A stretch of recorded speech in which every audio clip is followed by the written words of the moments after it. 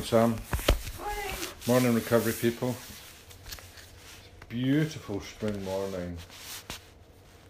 I'm full of the joys of spring this morning. You don't need your coat on. I don't really know. No. Yeah, so here we are with, I think it's podcast number 121. Ooh. Still going strong. From Open Doors Within. Do not attempt to look too far ahead. Do not attempt to look too far ahead or make plans too far ahead, because if you do, they may all have to be changed. It would be best to allow everything to unfold. Get in, I love unfolding. And you will find it will happen at far greater speed than you can imagine. Let there be no impatience about it. Simply wait upon me and see everything open up in the most marvellous way. But the timing has to be right. When winter closes in, you always feel it will never end, but before you realise what is happening, spring almost unobtrusively starts to break through. This process is what is happening with the new. Like the spring, it is here. In the winter, the old has passed away. But you may not have fully realised or accepted it, and until you do so, your eyes will not be open to the wonder of it all. Open your eyes and miss nothing that is taking place at this time. Sweet. It's the first time I've got the sun on my face in here. First time this year in for breakfast. Ooh. Isn't it lovely? Is that blue sky? Sun shining, the daffodils are blooming. I've cut the grass. It's The lawn is mown. and it says, what did it say about everything will open up?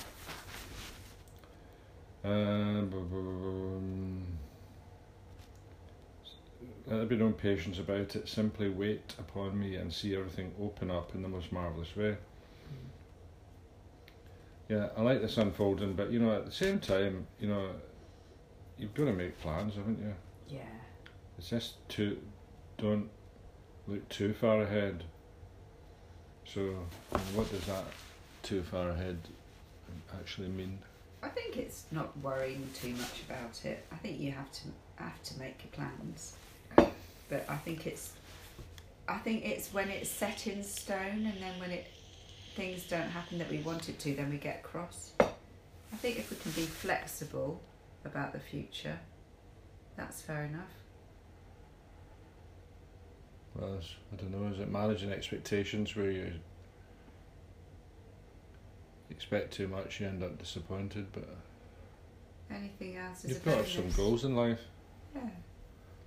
I had this idea of 10 hours, 10 days, 10 weeks, 10 months, 10 years. Have plans for those time units, and having a 10-year plan seems a bit mad, but it's like, where do I want to be in 10 years' time? Where do I want to be in 10 months' time? 10 months is a year equivalent, really, but and break it down, so and try and have your plans kind of some sort of continuity through the time, but I never stuck to it. No. I mean, I think you can say, oh, perhaps I put a bit of money aside to travel to New Zealand or South Africa. Do that in the future. I think you've got to have a few. I want to travel to South Africa in the next 10 years. Yeah. And start saving up some money in the next 10 months. So I have to earn some money in the next 10 weeks. Yeah. I'd have to go to work in the next 10 hours, something like that. Yeah. But, you've got to have some plans. Yeah. But I think the key for me is just to be flexible, because things didn't quite work out how I imagined they would. But now, I'm on a different course of action in my life, which I really like. So it's a bit like the old Chinese farmer, isn't it? There's a bit of a difference between having ideas and plans. Anyway, Cool. semantics.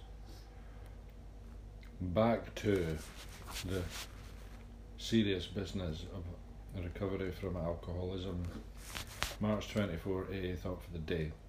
Strength comes from honestly telling your own experiences with drinking.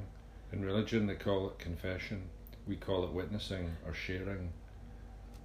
We call it sharing, don't we? You give a personal witness, you share your past experiences, the troubles you get into, the hospitals, the jails, the breakup of your home, the money wasted, the debts and all the foolish things you did when you were drinking. This personal witness lets out the things you had kept hidden, brings them out into the open, and you find release and strength. Am I receiving strength from my personal witnessing? That's step 4, isn't it? Yeah. Meditation for the day. We cannot fully understand the universe. The simple fact is that we cannot even define space or time. They are both boundless in spite of all we can do to limit them. We live in a box of space and time which we have manufactured by our own minds, and on that depends all our so-called knowledge of the universe. The simple fact is that we can never know all things, nor are we made to know them. Much of our lives must be taken on faith. Prayer for the day. I pray that my faith may be based on my own experience of the power of God in my life. I pray that I may know this one thing above all else in the universe. We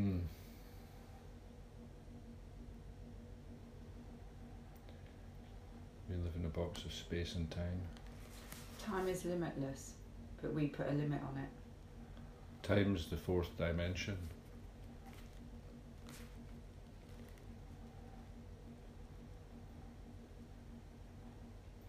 Yeah. That's a bit sort of physics, isn't it? You know,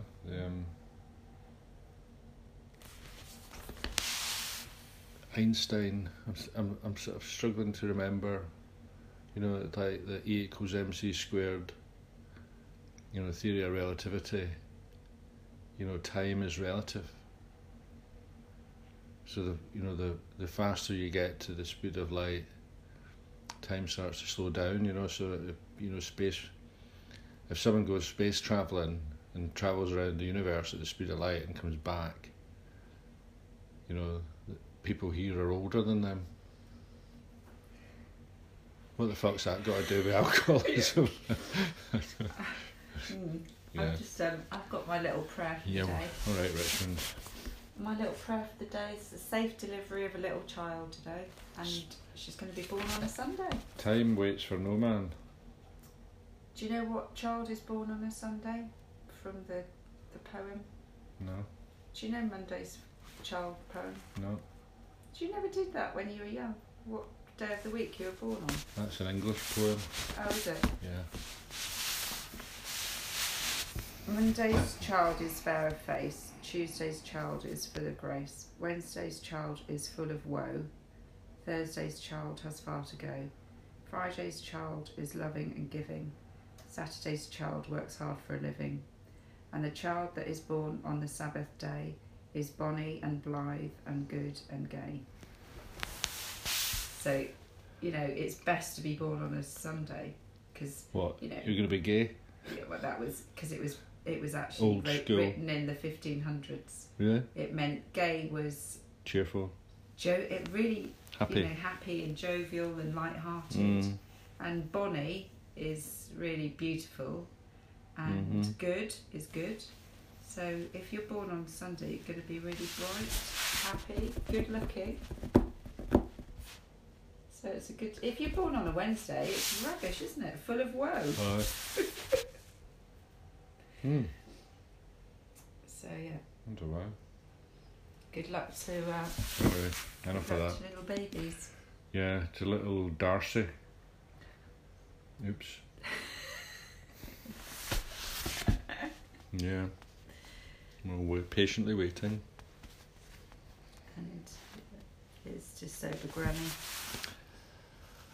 Aye, sober granny. Leave it there, shall we? Let's go out in that lovely sun. Yeah. Have a good day.